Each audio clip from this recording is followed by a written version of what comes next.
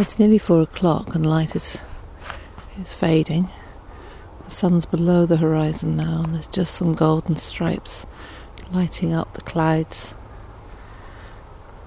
And I'm near enough to the Peasy, to the small loch where the geese stay, to watch them swirl. They're coming in about chunks of 50 to 100 at a time for families. And before they can settle, they've got to arrange themselves, all of themselves. They're swirling around and about, and each little blob on the horizon is actually a family gathering and swirling. This is what I wish I was over there, but then again, they wouldn't be settling if I was over there. They're just at the other side of a ridge from me. I'm one side of the River Aire and they're the other.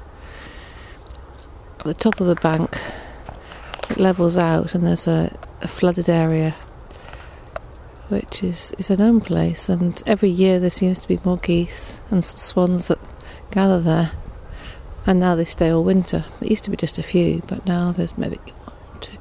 There's probably about 400 in the sky at the moment. There's more coming in. I can see more lifting up from the just above the hedgerow and swirling about. It's an incredible sight. Strings upon string, and they form into V's, W's, M's, N's, all the letters you can think of, circling O's, calling, crying, reaching round, talking to each other, and then back in again.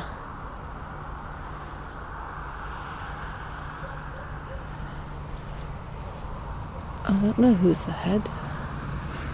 I'm not a goose, so I never will. It's a huge stretch of them.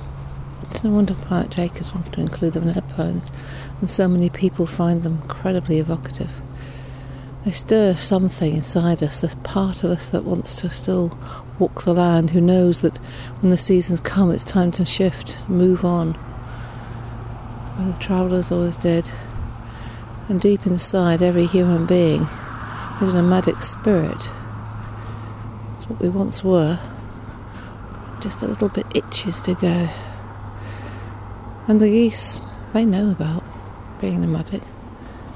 They move with the seasons. So this is their winter resting place, these greylags.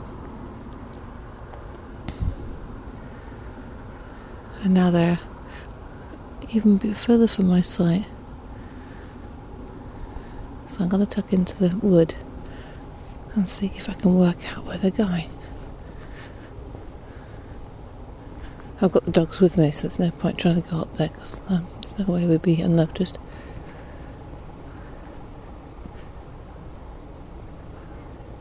They're flying quite high, maybe 100 foot up, and then dropping and lifting and dropping.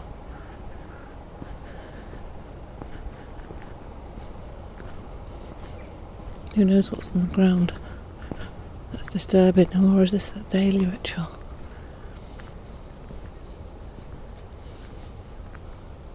And all of them have moved quite a long way, maybe 300 yards away now. But they'll still need to come back into the same site.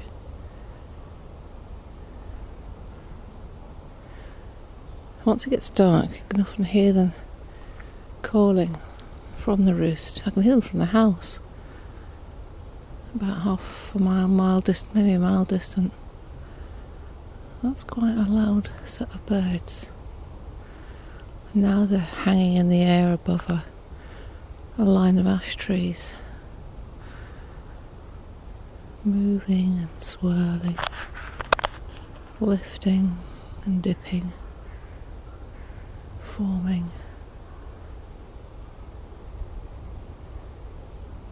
And maybe that's where they're going.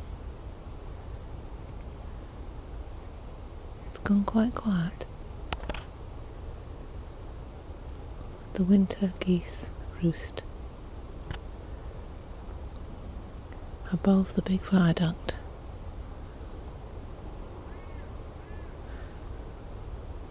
Over the River Aire. It's just a few ducks now. settling down for their roost underneath the bridge at Gaggath.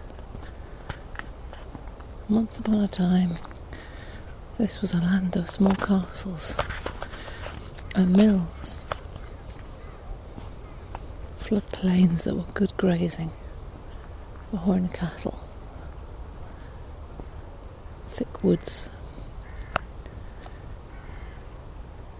Come the miners, people moved in around the land. The land was dark and reshaped, left a little poorer, and the people left behind having to find new employ as the transient income of spoil, taking from the earth until it can give no more, and then it's finished. And the people, like the geese, should move on, but people are more stuck and they don't want to move. And when they've been here for 6 generations, they don't know how to move anymore. So we see a few new faces coming and going, but many of the families in this village have been here for 100 years, 150 years, protecting each other, keeping close. There's some more geese coming in. Another 50 odd.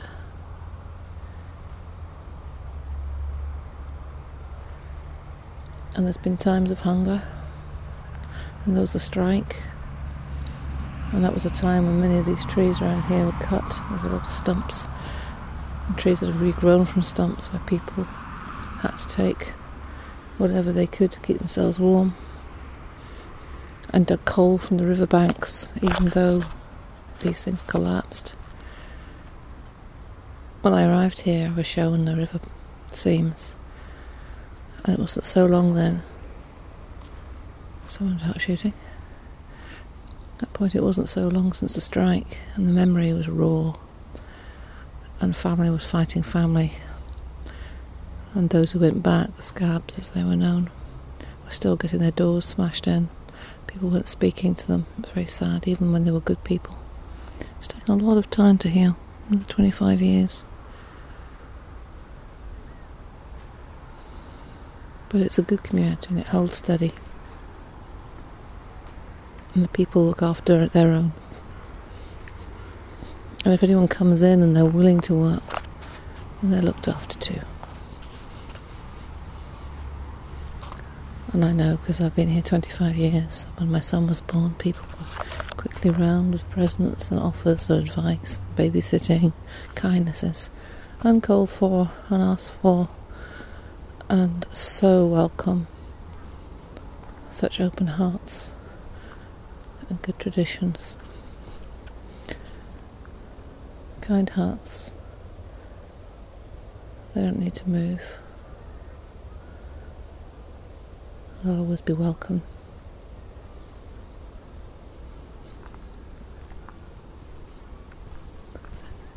If you can hear the geese coming in now.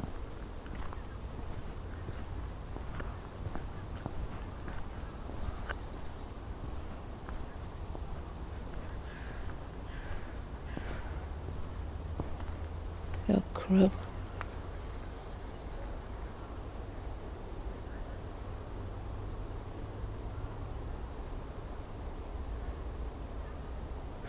Many more. They'll be coming in for another 2 hours and settling and resettling themselves. It's a long process.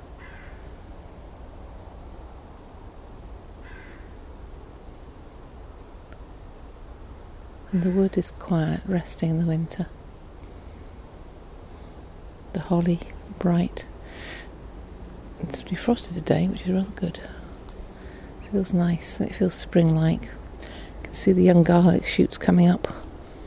Things are early again this year.